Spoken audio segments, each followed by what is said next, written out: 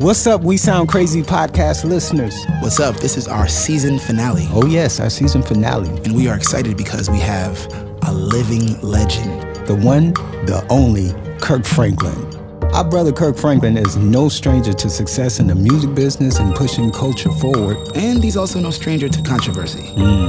A couple of days after recording this podcast, our brother had something very powerful to say to the Dove Awards and the TBN. Here's how it went down.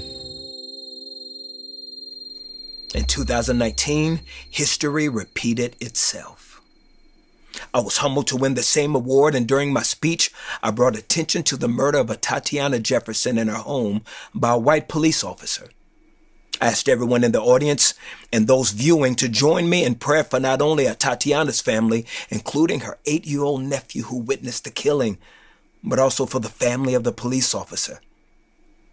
Last week, during the airing of the awards on the same network again, that part of my speech was edited out. So now, after a meeting with the Dove Awards committee and representatives of TBN, I've made the decision after prayer, consultation with my team, and my pastor, Dr. Tony Evans, to not attend any events affiliated with or for the Dove Awards, Gospel Music Association, or TBN until tangible plans are put in place to protect and champion diversity, especially where people of color have contributed their gifts, talents, and finances to help build the viability of these institutions. I am aware that the word boycott often has a negative connotation and finality to it, but my goal will forever be reconciliation as well as accountability. It is important for those in charge to be informed. Not only did they edit my speech, they edited the African American experience. I'm not asking those in the gospel community to follow my decision. No, this is my personal choice to take a stand and hold responsible those in positions of power to acknowledge the issues in our separate communities that have existed from colonialism to Jim Crow. To many of the issues facing us today, I pray there will be a significant change from this hurtful experience. I look with anticipation for that day of healing, and I'm committed to contributing to that process. In the end, we will not remember the words of our enemies, but the silence of our friends. Well, he said what he said. And we stand with our leader and brother, Kirk Franklin. As you can see, he has a lot of opinions. So this is going to be a great conversation. Hope you enjoyed the season finale of We Sound Crazy. Kirk, we just need to drop to say this. Kirk Franklin, you listen to the We Sound Crazy podcast. That's it. Brothers and sisters, what's going on, y'all? This is your man, Byron Cage, and I'm sitting here right now. This right there.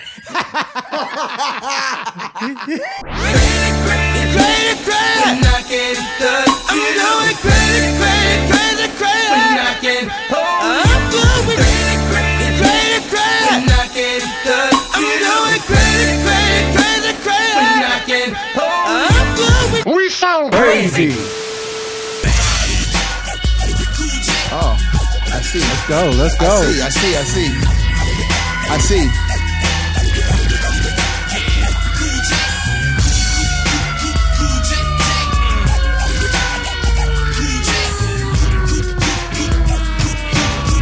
What is that? It's like a trash can. Yeah. That's the vibe I'm on today. Oh, man. You on that vibe. Yeah, today. On that GOAT vibe. On that greatest GOAT of all vibe. time How about that? I like Greatest of that. all How about time. that? Legendary. Legendary vibe. Episode 20 here, We Sound Crazy podcast. Billionaires in the building. Clark Kelly is in the building. Chuck Harmony is in the building. Bacon from Macon is in the building. Oh. Yo, but we gonna We have do a this fifth right. mic. We got a fifth We have mic. a fifth mic in here We're gonna do today. this right. We got a GOAT in here. Book of Revelation, chapter Yes, 7, sir. verses 16 and 17. Oh. Yes, sir. Oh. They shall hunger no more, neither shall they thirst anymore. Preach, preacher, for God shall wipe away, yes, sir, every tear from their eye. Yes, sir. Get ready for the revolution. Come on, what you say now?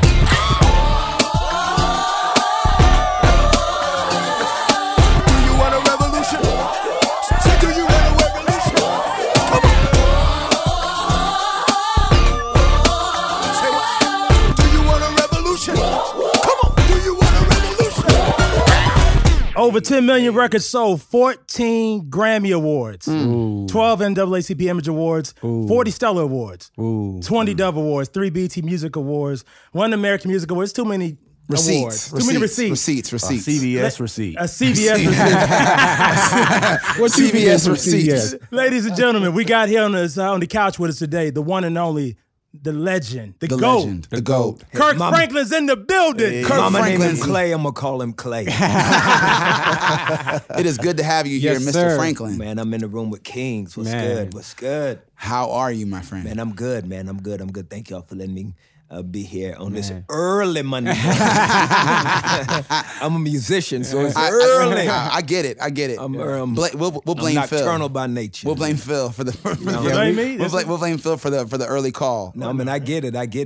But thank you for having me, man. I'm really glad to be in the room with legends in the making, living legends, man. It's just incredible to have an opportunity to have a conversation about the greatest art form in the world, and that's music. Yes, You know what yes, I mean? yes. It just cuts through all the foolishness and just the red and blue states, and it makes everything musical. It makes the conversation fair to everyone, and everyone can participate, because there's not a person on the planet that don't have a jam.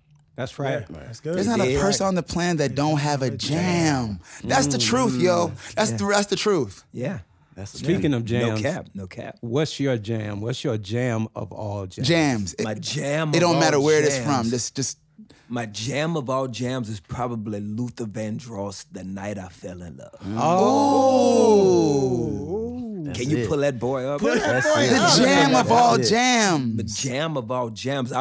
Just because, your jam of all jams, you remember where you were. You Yes, remember the lighting and the setting of the sun. You remember the temperature. Yeah. You remember the feeling of the fabric of what you had on your clothes. You remember the chick that you was with. You know what I'm saying? It's like you remember every moment. That's it. There we go. That's it. Woo! Them drums go hard still. Yeah. Everybody's shoulders started moving.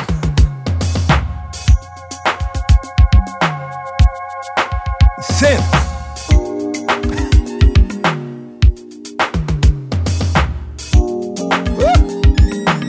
Come on, Luther. Oh man. I keep going over it and over it again. That's when you can talk on a record. I get these flashbacks and I feel so good. Wait a minute. Man. Cut it. And if you don't mind, Yeah. let me give you one more. Please do. One more. 1985, I was sitting on the floor of a Section 8 apartment with some distant relatives that let me lie on a piece of paper that I could go to another school that was outside of my district. I had to catch 2 city buses to get to the school, and I wanted to go to this high school because they had the best choir in the city. It took me an hour to get to school as a 15-year-old. And they let me live with them so I could not have to catch that bus. Section 8 apartment, 8 kids in a 2-bedroom apartment. Wow. And I remember about 11:30 on the R&B station, there was a song by the Jones Girls, or it's called Nights Over Egypt. Yes, Lord. Nice. That's a song right there. Nights over Egypt. Come on, man. Y'all remember this? What a vibe. Yes, for sure. Play this all the time. Yeah.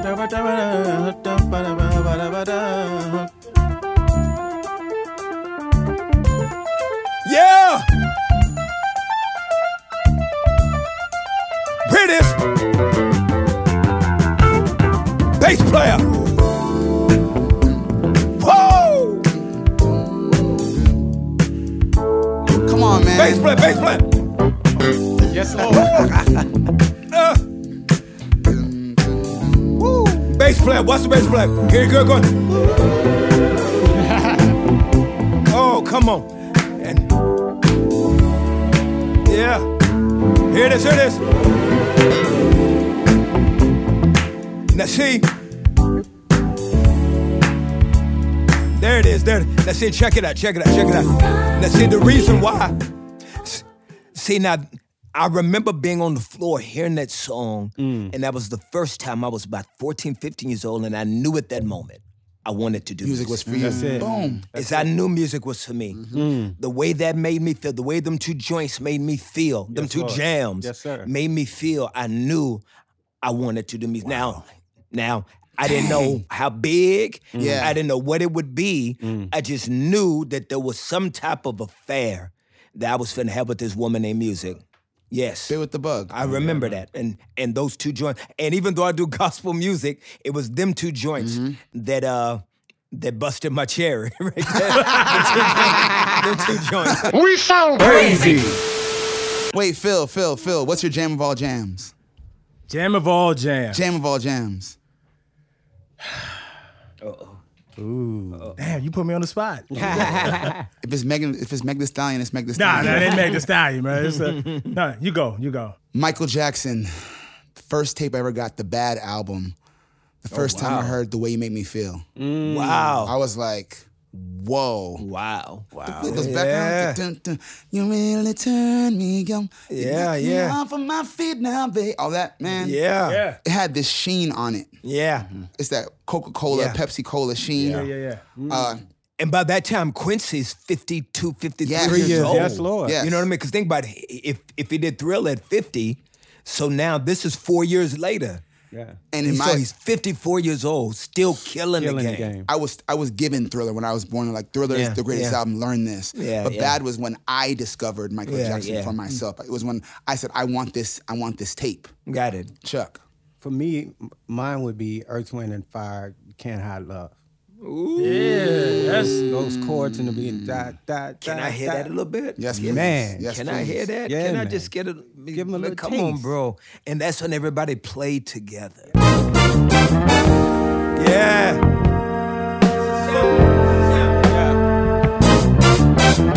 Woo.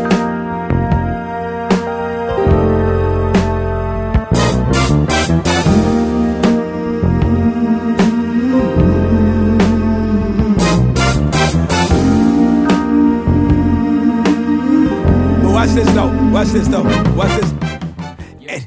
And the funny thing is, you can tell that there's no click. Yeah. Because it fluctuates. The tempo It is fluctuating, fluctuates, yes, sir. but it's like we didn't Feels care. good. It's No. perfect. We didn't care, yo. That's We how didn't care. Stevie Wonder is. When Stevie was playing the drums, it was fluctuating, but it felt so good. Wait a minute. Wait. Hold on. You just hit me the game. I did not know Stevie played drums. Stevie played on a lot of his records. Yeah, man. Yes. Stevie played drums. You just hit me to Yes, game. sir. Well, you know, Me too. Is I knew Prince played drums. Yeah, he does. you gotta watch that the Motown documentary then, the one that's on Yes, Showtime. I did. Yeah. When they start talking about how Stevie was playing all the instruments, You know what? I missed that part. and Mary Wilson was like, he went from drums to piano to You know what? to guitar. They sure did say that on that. They're like, they he's a sure did. wonder. Yeah. Crazy.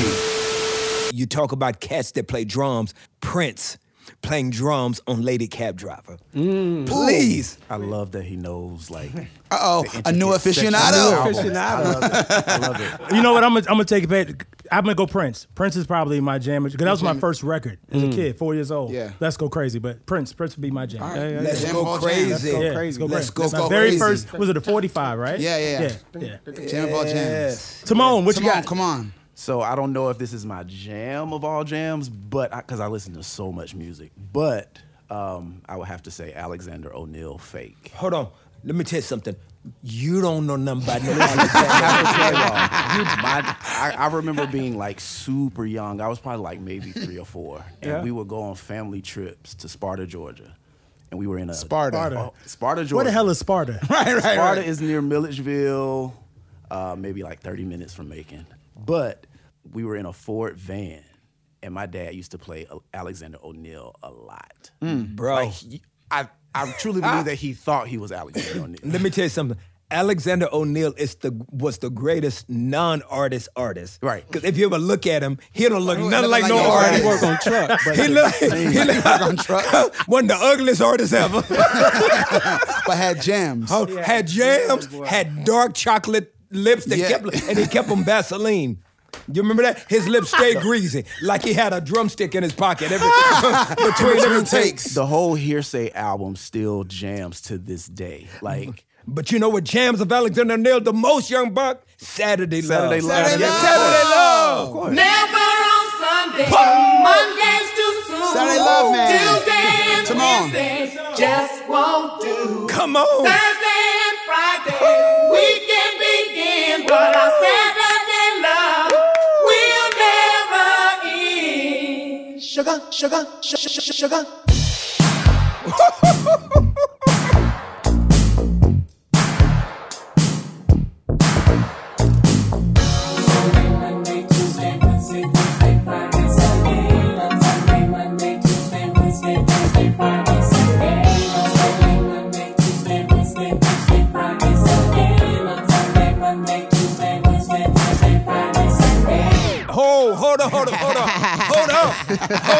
Hold up.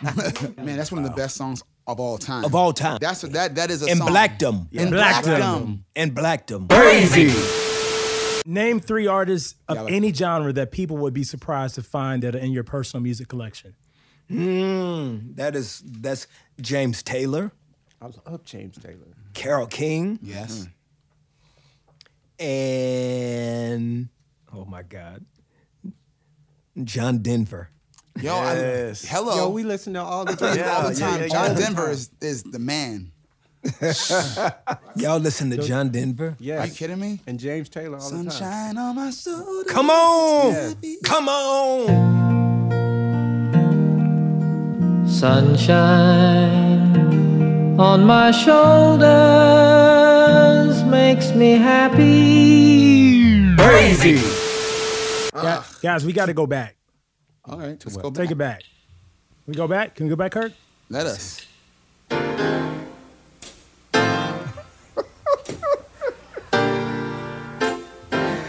man. Look at young Kirk.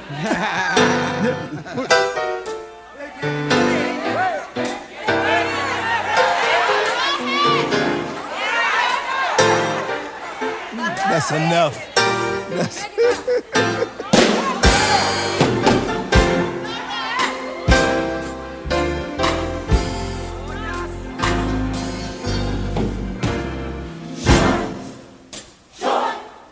Lord have mercy. Let's get to singing Kirk, though. We're singing Kirk.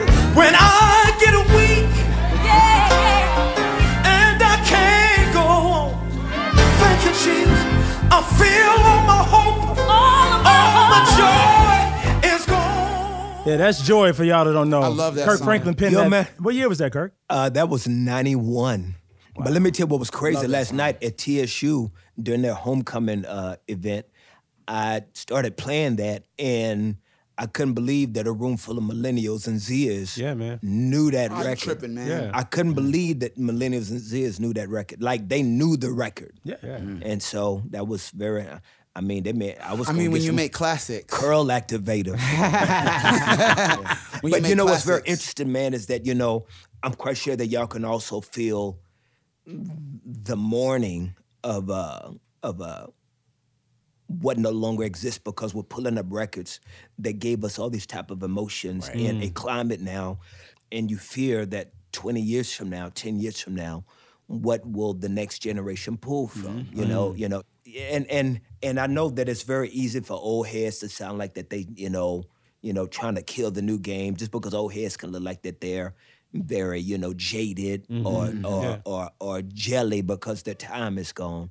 There's just something about these records that we're pulling up and that we're recalling that just have some type of moment in time that I think that the factory that they were built in, that they were built like how you see those old cars and them old trucks that go down the road, and if they hit somebody, the person's automatically dead. They were made out of like ship metal, ship steel. You know what I mean? And because they were made heavy. Yeah. And I think that there was a time in the factory of music that these songs were just built heavy. Yeah. And I don't know how you have the conversation now about trying to build heavy cars when people don't necessarily subscribe to heavy anymore. Heavy anything. To me, it has a lot to do with community. We're connected because we know everything that's going on all the time. That's what our phones allow us to do. But we're not really community. So a lot of this stuff that we're listening to happened because really, for real, 2 people, 3 people got in a room together, for real, undistracted, and pulled their brain, their souls, their hearts for inspiration. Even we always talk about like, man, I just miss choir, you know what I'm saying? But not choir for the sake of doing it to be seen, but like really people just sitting down to rehearse and blend each other's voices and not doing it for the gram, but because it was people in a room together. And a lot of music, period, not even just R&B, across, same thing with rock and roll. I'm like, for rock to exist, you would need 5 kids in a garage who really want to pick up a guitar and drums and keys. And that's what Nirvana was. It was some kids in a garage.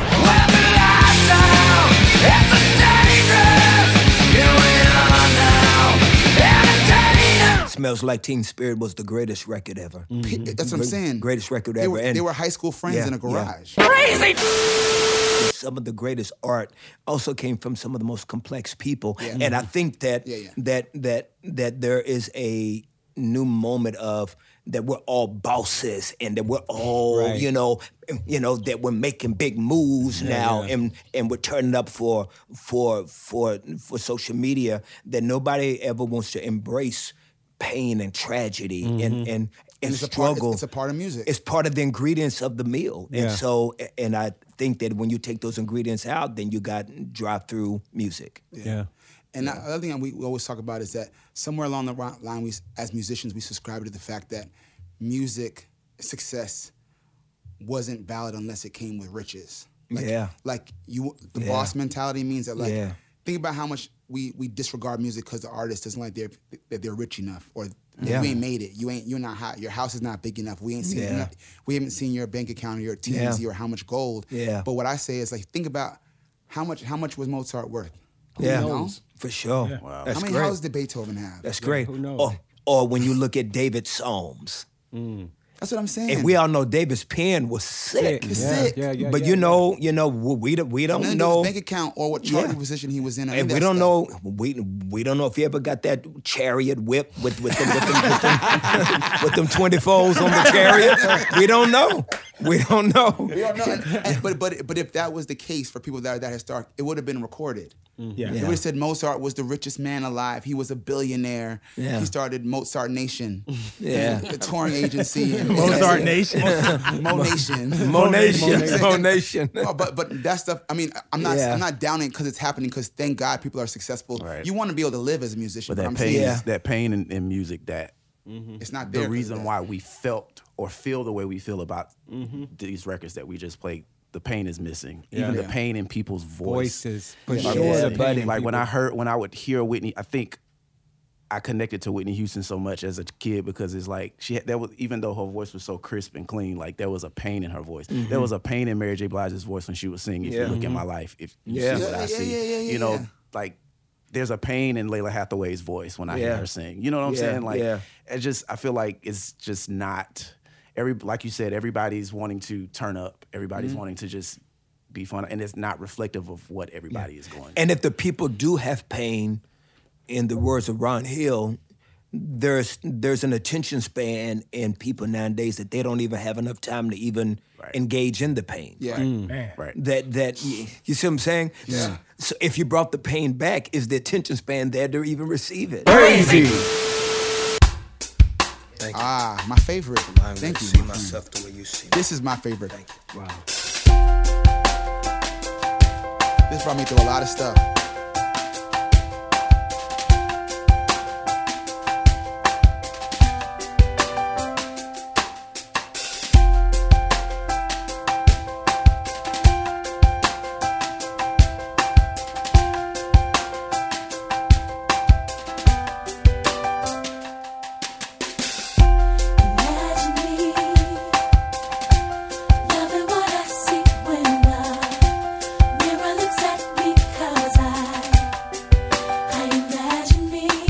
Kirk, earliest music memory.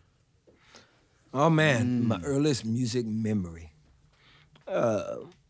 is how it made me visible. Because before I would walk into a room, I was always invisible. I was always the kid that was invisible. Had no swag, had no sauce, had no flow. My gear was whack. My curl was whack. You know, everything was whack. I was, and my whackness was reaffirmed by the people around me. You're whack, you know? And so, you know, but I could walk into a room, and if there was a piano there, I could play any of the popular songs, whether it was the Commodores, whether it was the Bee Gees, whether it was the Jackson 5, I could sit and play, and I could emulate. I was always good at emulating. I was always good at pretending. And so I could jump on the keys and pretend to be better than who I really was, or to be bigger than I felt I was. And so that can be good and bad, because I think that artists can sometimes get stuck in the pretend. And then we never really get to know who we truly are. When I really started to try to grow as a man of faith, you know, the question from one of my teachers was, who is Whitney Houston? And I said, she's a singer. And my teacher said, no, that's what she does.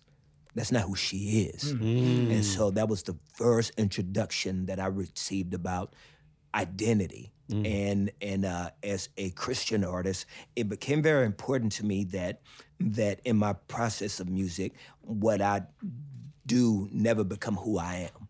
Because if I do that, then I will always be a human doing, and I'll never be a human being. Wow. Whoa. Nugget. Wow. That happened. Crazy. For those of you that think that gospel music has gone too far, you think we've gotten too radical with our message. Well, I got news for you. You ain't heard nothing yet. And if you don't know, now you know. Glory, glory. Woo! You better put them hands together and act like you know up in here. GP. Lately I've been going through some things that's really got me down. Put your hands together. Come on. I need somebody to help me come and turn my life around. I feel like having some church up in here. Come on. Stop for a minute. That still feel good. Stop for a minute. Play the other stomp. That's the stomp remix. Go to the God's Property album. Shout out to a remix, The one that was at the end of the record. Yeah. That one. Yeah. That one. For those of you that think that gospel music has gone too far, you think we've gotten too radical with our message. That's me. Well, I got news for you. You ain't heard nothing yet. And if you don't know, now you know. Glory, glory. Woo! You better put them hands together. Them horns. Now, that is the stomp that we love. Yeah. It was Jimmy Iovine that said, Kirk, I think that if you let me put a remix on that, I think it'll go. And so he has some little dude, because on the original, when I say I promise the stomp, you know, that's that P-Funk. Yeah. And so some little young kid just did a George Clinton loop and sent it to us. And I was like, this sucks. God's Property hated it. The band hated it. Me and Tammy hated it. We hated it because we were real musicians. And you want Yeah, we didn't want, you just this loop. It was just a loop. Right. And Jimmy was like, trust me.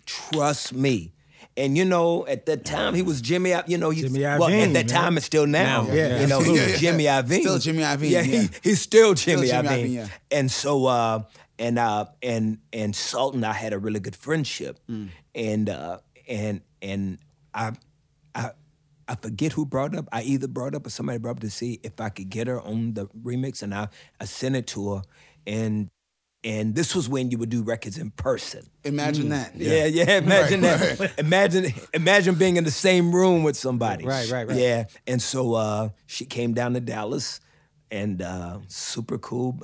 I had no idea. That the remix would have been. Now, in my opinion, I think you have been a trailblazer in creating collaborations and bridging the gap between gospel and what I guess the church would call secular, but just everything else, basically, in terms of artistry. That being a big one, because that was, I remember that being like a shocking moment, like, Salt from Salt and Pepper's on this. Yeah. That was on MTV. It was, but then beyond that, like MTV many other songs, like, was that always part of your plan? Or is it because you just felt like you love music and you just wanted to put whoever you loved? Like, what? Yeah, no, I never had a plan, and I can also be honest and say that you also become a victim of when you see something that does work, then you try to duplicate it, and you try to see if it can work again, and you realize that, for me, in my own humble opinion, is that you begin to start to learn that God was in the room when that moment happened, and don't try to duplicate a God moment. Let it be what it is. And then there became other moments where it just started to be a natural transition, whether it was Lean On Me. Now, that's, Now Lean On Me is my joint.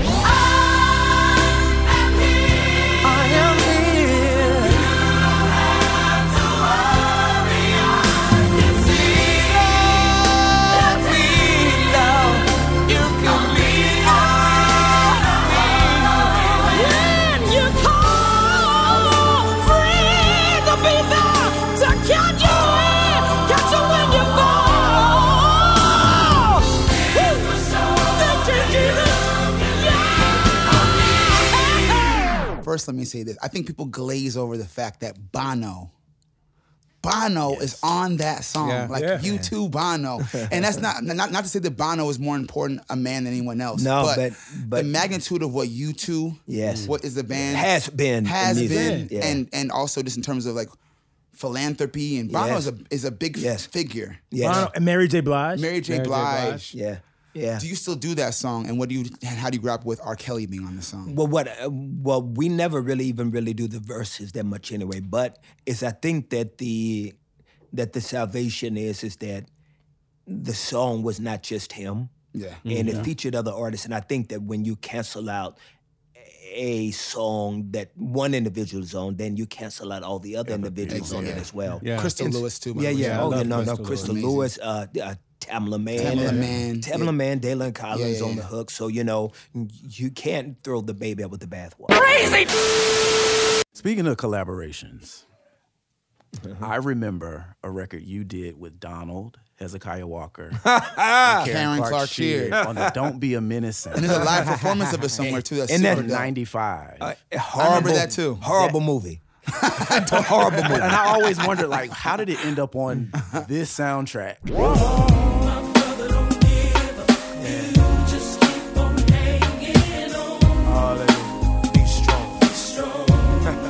Oh, my sister. Don't give it. You just keep the faith that you better ask somebody. We'll win. Don't you give up. Don't give up. Well, here's what happened is that what your boy Stanley Brown. Stanley Brown. Shout out Stanley Brown. What up, Stanley? Stanley Brown was over at Island at the time, right? Yeah. And he was one of the early pioneers. As a matter of fact, much loved him because he was one of the early guys that was always trying to bring gospel music to the table in those environments. Yeah. And so when that soundtrack came up, I guess for him, he was trying to seize any moment he could to try to make a gospel moment. And so it was a horrible movie, but it was a great intent to try a great opportunity for the song. It's a guilty pleasure. Yeah. So, it was one of those type of moments, and I can dig it because you don't get a lot of moments where you can get a crack in the door. Yeah, right. And so you try to seize it, and shout out to him for trying to seize that moment, and it was a cool moment for the genre. Crazy. So, do you have any dream collaborations now, like that you would like to see? I can say, man, that I've been really blessed to work with some of the greatest. I think, that if I do anything now, it'll be cool moments, but I don't walk around maybe having these type of, like I would maybe love to do some with John Mayer. I think that'd be cool. I would love to have a moment with Sting. Listen. The two best concerts. The two best concerts we've I've seen been in to Nashville is John Mayer and Sting in Are Nashville. you serious? Yes, man. John Mayer. Listen, concert John Mayer was live. crazy. It's bananas. I cried. It sounds very rarely does. I'm not a big fan of live shows because most people don't sound as good. And the sound it should sound don't bigger, sound and also good. the sound quality. Venues are not as great as they used to with sound. Yeah. John Mayer was at Bridgestone, and that room filled up. It was like the record you knew times He was at the 100. arena? He was at the arena. But it sounded so intimate. His mix engineer that does So how was all the turnout? Packed. Sold out. See, that's incredible. He ain't done a record since 1982. Before he was born. 1964. And he's still, that's incredible. Nah, but his Can we mix talk about engineer- that for a minute, though? Yeah. How do we get our people to celebrate, and I don't like throwing words like legend artists or career artists, the way that non-African American fans do, because John Mayer had no radio music in years. Yeah. And he's selling out arenas. You got to be kidding me. Or Sting, it's almost like y'all Brewing Peoples can do that, you know. Michelle A. Well, I'm throwing that stupid name. Michelle A. She's on this. But you know what I'm being funny, but you know what I'm saying? It's like Mickey Howard, nigga. Sell them tickets. No. Here's one. M2 made, nigga. You want to play? You can't play them games with me, play. My thing is, how do we get, like, why don't we do that for our own the way they do that, the way they do that for theirs? I feel like for certain acts they do. Like my mom. It's only one. Frankie Beverly. That's That's it. That's They only pack it. out. Charlie Wilson. Charlie Wilson. Uncle Charlie. But Not at that level. No, well, Charlie had to have a comeback. Yeah. But before Charlie's comeback, they weren't doing that. Yeah. So it's like Maze and Charlie. I think I don't know. I think a lot of times, unfortunately for black people, we're so talented that we're always looking for what's next. Yeah. So we don't really celebrate the greatness of it because we're so used to being You know great. what? That's a good point. That's a good perspective. Yeah.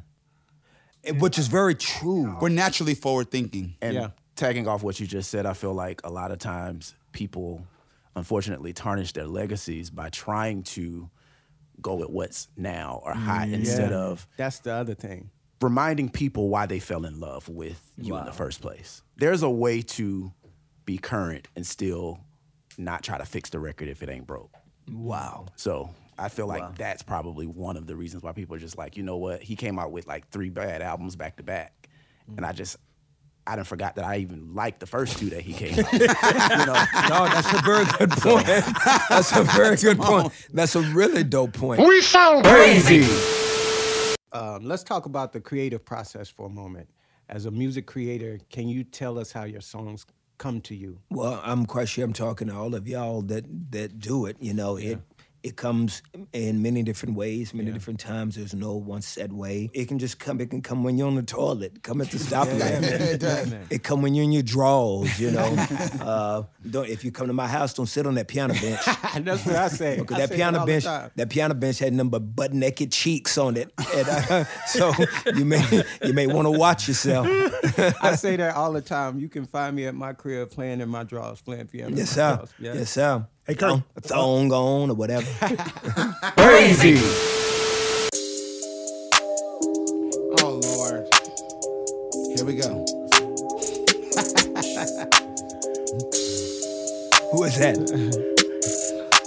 Who is that? You don't know this voice? I got drip for sale. I got drip for sale. I got drip for sale. I got drip for sale. I got drip for sale. Hey, that's Plies for those that don't know. Plies. Drip for sale. That ain't Plies. Is that Plies? That's Plies. So I heard he's playing you in your biopic coming out. That's the word on the street says. Well, now we're really trying to get Emmanuel Lewis. Webster. Yeah, If he's free. but he want too much bag. Come on, Emmanuel. I'm trying to get your bag little like you, man. So Kirk, you've never met Plies. No, man. And, you know, and I think, Ron, that we should create a moment. You know what I'm saying? Yeah. I think that we should film some type of moment where we create a little, you know, something crazy for the... It needs to happen. For like social media. You know what I'm saying? Some type of meeting. It kind of like a countdown to the meeting or whatever. You know what I'm saying? It needs to happen.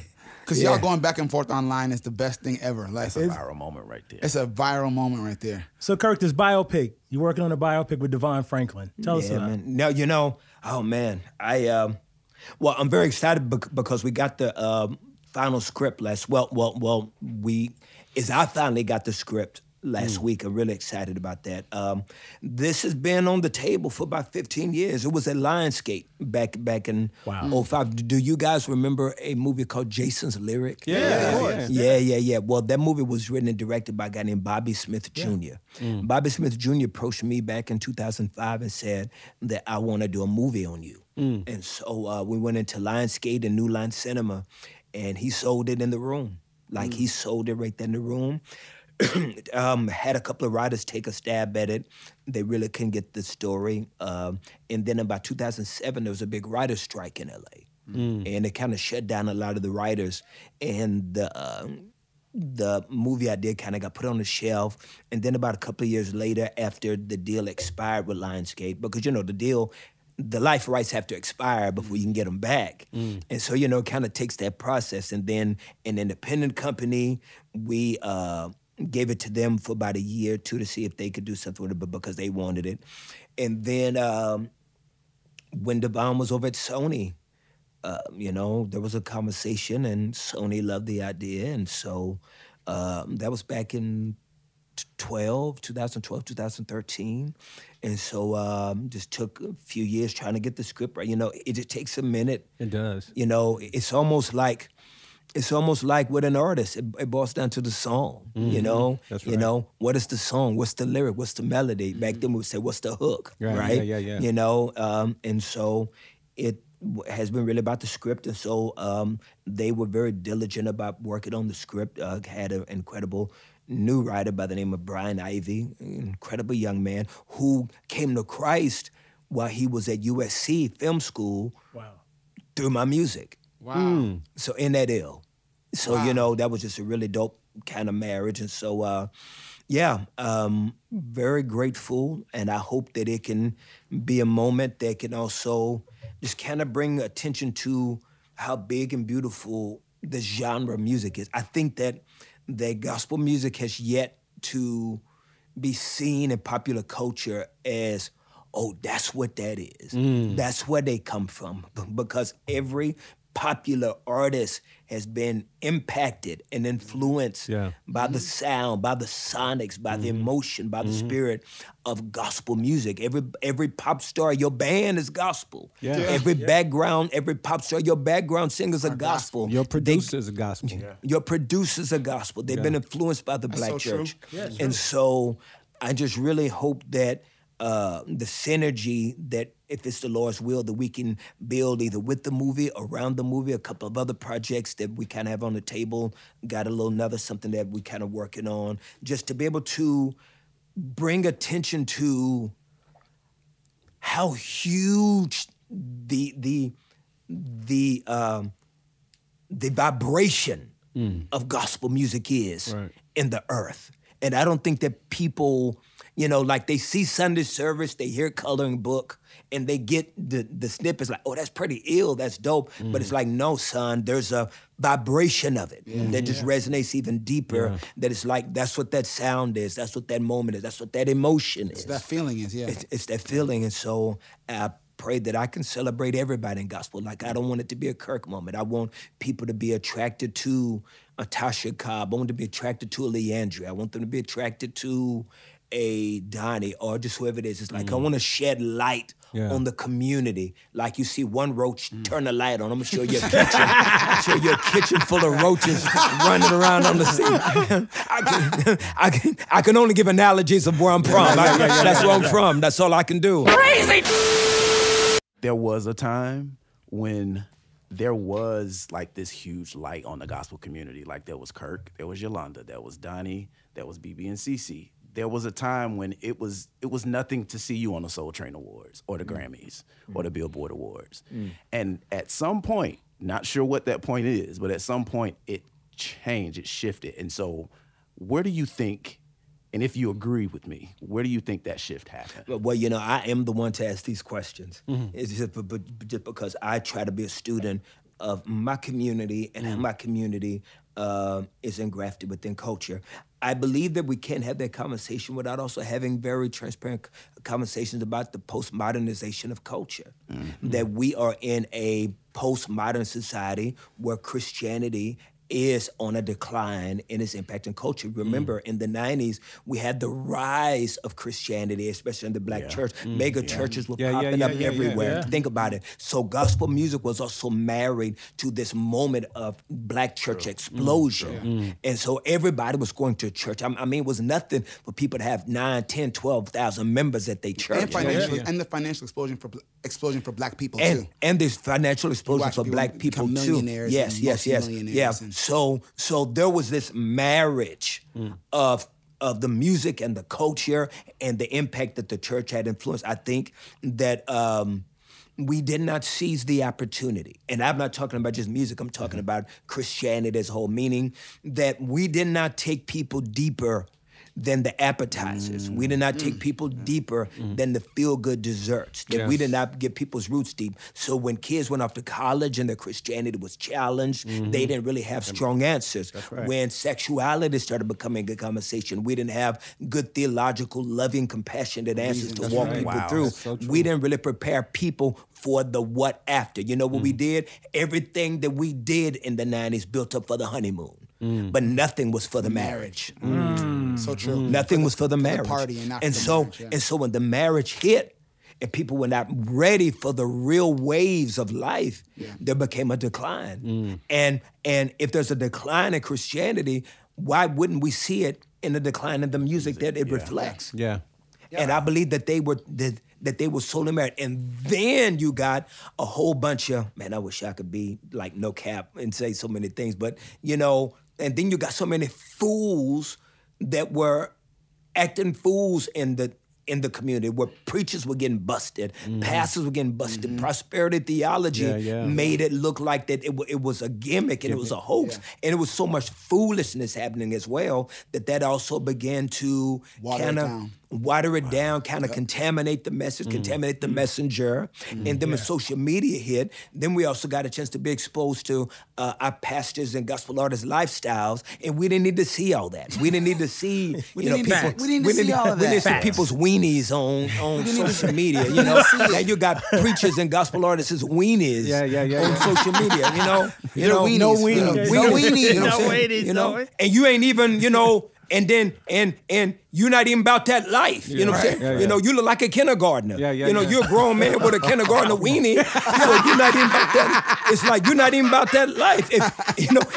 So stay off social media. If you're gonna be on there, be about that life. But you look like it's 2 below 0 up in there.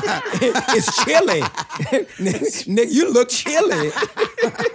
We sound crazy.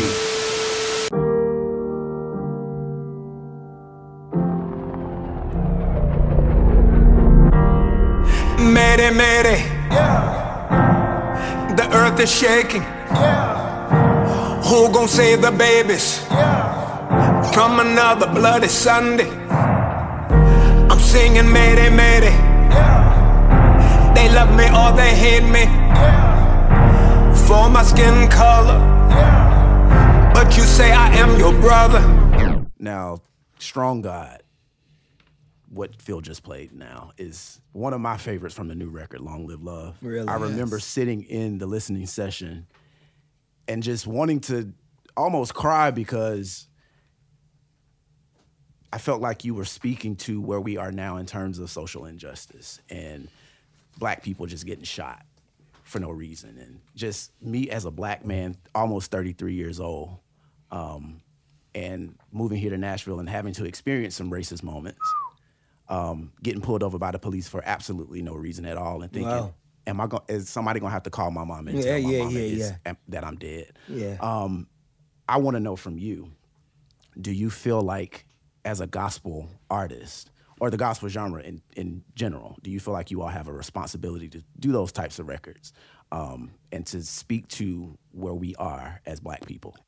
Yes. What breaks my heart, though, is that I don't know if people want that from us as much as I feel that we have responsibility. Is I think what breaks my heart is that after this postmodernization and this postmodern movement where Christianity has become very, very compartmentalized to just Sunday or Jesus is a 911, he's a spare tire, it's when I want him, only when I want him in certain areas of my life, is that I think that now Christian music has become, especially for people of color, it is limited to what I only want and what I only need it to be. And so now gospel music, in my humble opinion, it has become the culture's chicken soup. Like, you know, when you're sick and you go to your mama's house, you want your mama's soup. That's so good. But watch this though.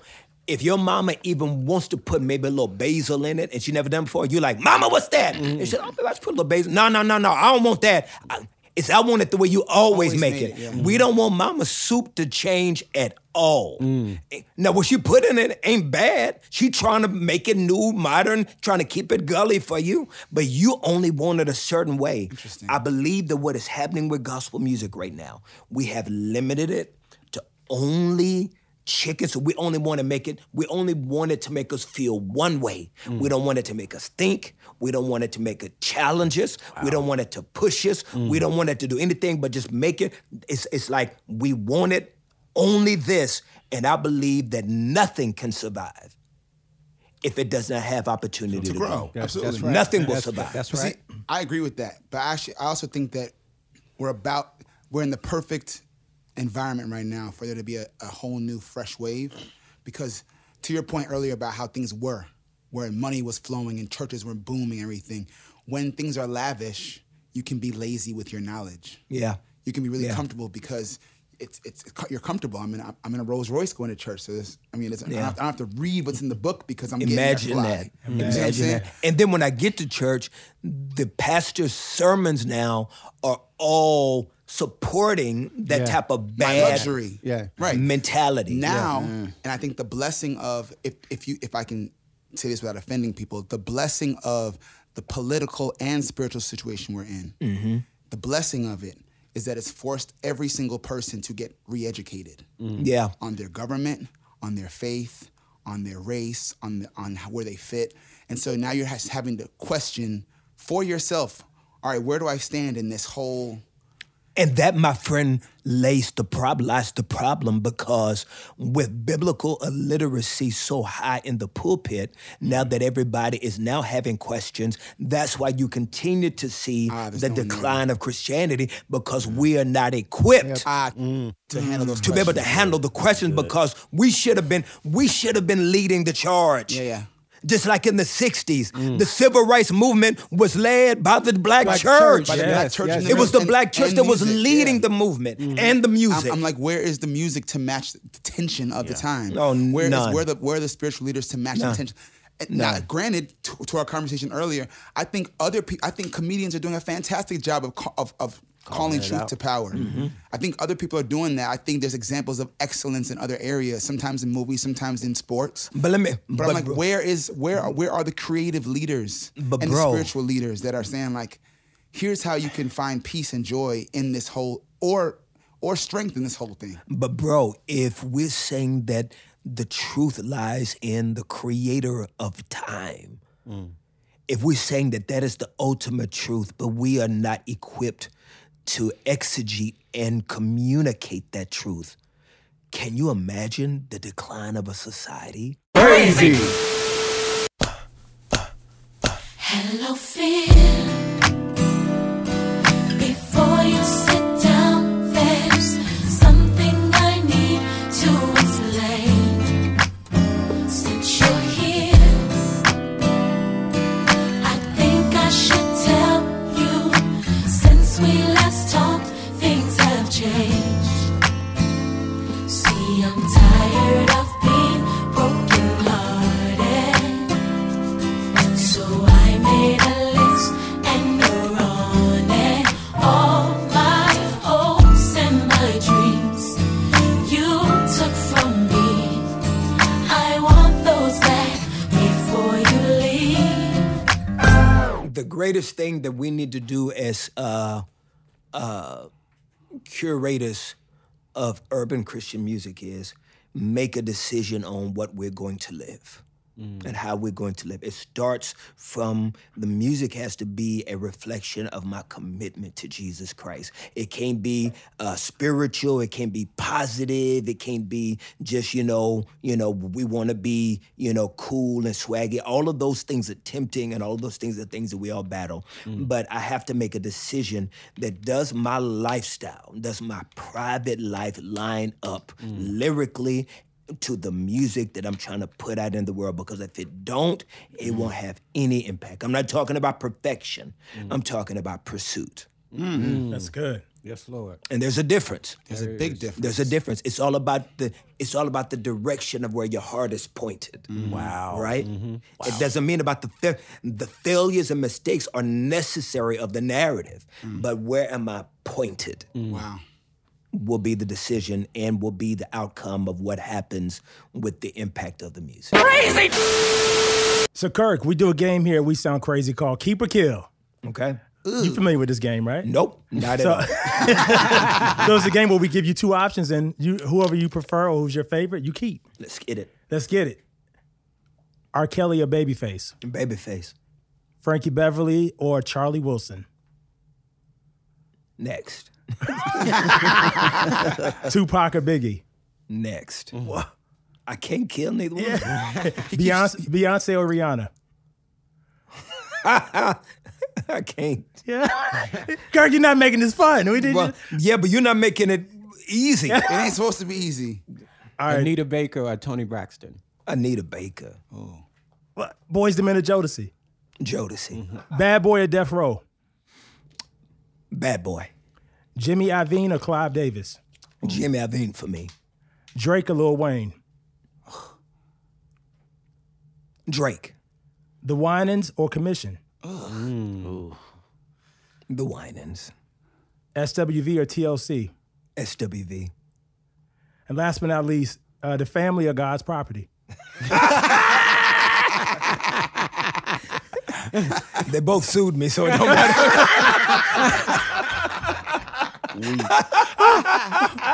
The courts win. The courts win. The courts win. Yeah, yo. The courts win. Yeah, salute. The courts win. We sound crazy. All right, so let me explain this to you so you know what's going on here. Here we go. That's good. I'm gonna tell you a little. You gonna play the music? All right. Here's the music first. It'll make sense.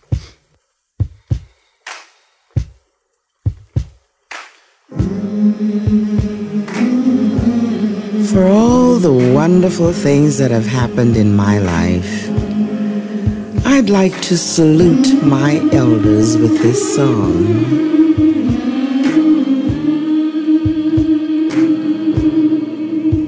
So that is an album I'm sure you don't know by Esther Roll. Her gospel album called The Garden. You know what? I've been wondering who that woman was up there. Looking like James Brown. Oh, God. Wait. Esther Roll and Albertina Walker really look like James Brown. Both of them. Oh, man. You never saw them in the same room? You never saw Albertina and Esther Roll in the same room? Albertina was James' gospel doppelganger. Now, Timon discovered this album. So Phil's walking by, Timon's blasting the And I'm Esther like, Roll what gospel in the world album. is this? He's And like, Timon's like, yo, you ain't up on that hot shit right here. It's that Esther Roll right here, yo. So turns out she had a gospel album in the 70s called The Garden of My Mind, which got us to thinking that, man, there's these people that we love that did all this amazing stuff, but don't get credited for it. Yeah. So literally we created an award called the Esther Roll Black Excellence Award. This is the mock-up. This is the mock-up. This is not This is the the actual mock-up. award. We're going to make an actual We've award. given the award to It's still in development. Yeah, it's still in development. It's still in development. But the point is that we celebrate someone each week that doesn't necessarily get all the TV Who's some time. of the past winners? Who are some of the past We've winners? had Tamia, we've had Faith Evans, we've had Boyz II Men, Selena Johnson, Maya, lots of people. Yeah. People that have Joe. done, Joe. People who've done amazing things but don't necessarily get all the TV time that they deserve. Did or Jason Weaver win? Jason Weaver did not win. Yo, man, did you hear that Jason is still getting a bag? Yes, Yeah, man. from Lion King.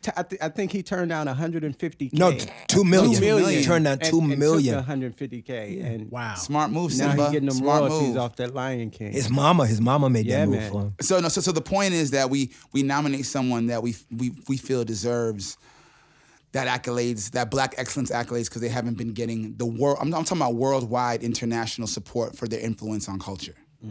So, Phil, you take it from there. Well, you know what? This is always hard each week. But since I'm sitting next to greatness, I'm going to nominate Kirk Franklin. Yeah. Yeah. So what you also don't know, Is you I can't- wanna? you can't even speak. I don't get to nominate. No. You can. Oh. Yeah, You can. I want to hear who he nominated. Yeah. Who do you nominate? Devontae Swing. See, is I see. so He just unsung. made it complicated. He is so unsung, man. Yeah. If Kirk Franklin says Devontae Swing deserves And a whole the era Irving, of music A stemmed whole from era of Missy music. Timberland. Missy Yes, Timberland You wouldn't tweets. have 1 in a million without. No, Yes. no. Missy Timberland tweet the whole, and All lots that. to go with that. Devontae Swing. A sound, man. Truth. Jodeci. Facts. Come on, man. Devontae Swing. I feel like if Kirk Franklin says Devontae Swing deserves an Irving, then I think it needs to be Devontae Swing. All right, well, we're gonna give you an honorary Irving, and then we're gonna give it. Congratulations to this week, Kirk Thank Franklin you. and Devontae Swing. How about that? In a once in a lifetime tie. How about that? Right. We got to. And let me tell you, man, is that this means so much to me because when I was a little boy, Esther Rowe used to do it for me. You have no idea. Oh God. I would have dreams and imaginations. 2 o'clock in the morning. Oh man. I was in the bed with wifey the other night and watching Good Time James. And I was with Tammy, but I had Esther on. Esther on My Mind is a song in the making. Just so you know. We sound crazy. Hey guys, this has been great this week, man. Thank you, Kirk Franklin, for hanging out with us. Thank you so man. much. I love it. I love it. No, I'm the alpaca. Oh. The alpaca. Yeah, Which I'm is not the which is a goat. little more exotic than a goat. You know what I'm saying? A little left field, a little bit more rare. It's a little more uglier. It's a special goat. Make sure y'all log on to all the We Sound Crazy socials at We Sound Crazy on Twitter, Facebook, Instagram, all that good stuff. Shout out to our producer, Guru, in the building. And thank you to the National Museum of African American Music. They've been in here hanging out with us all episode, man. Super dope. If you don't know them, you're about to know them because they're about to open up in 2020 and About to shake the table. shake the table with our history. So get into that. Kirk, Salute, King. we are super grateful that you came by. Salute. How we y'all. end our podcast is for our special guest to take us out with a song that's on his or her mind that feels like what the day feels like. It could be anything. Any Oh, song. man. Wow. Well, man, first of all, I appreciate what y'all are doing in culture, man. Thank you for allowing me to have a seat at the table to be able to continue to push the conversation of God and community. Yeah. And I believe that the conversation of God is still a relevant topic. Yes. And I believe that it's up to us as torchbearers to be able to make sure that people are aware of his relevancy, his compassion, his love, and his power that can still come through this incredible thing that we all fell in love with, which is music. And so super, super dope of that. I say if I could think of a record that I would love to play, I think I want to hit y'all with that hometown favorite of mine from Dallas that hooked up with the West Coast and they came together with a banger. Let's play that DOC from Dr. Dre. Let's get it funky. Oh, let's get it funky. Let's get it Can you funky. play Let's get it that? funky. Thank you, Kirk Franklin. Episode 20 in the can, baby. Thank In you. the can, boy. Until next time, Until y'all. next Peace time. out. Y'all ready for this?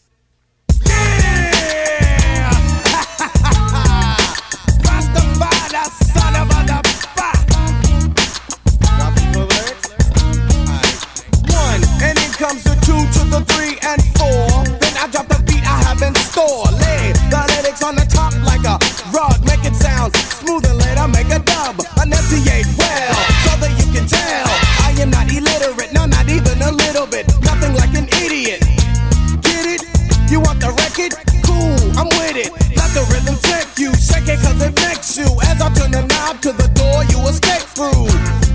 like a knot, don't be a punk. And I let it play, cause dread saying funky and I Rasta.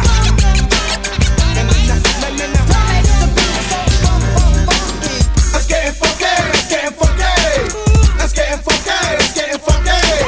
Let's get funky, let's get funky. Watch the smooth lyrics that take place. If you want another reason why it must be funky, yo, I am not a jackass, meaning not a donkey, so I will play the game.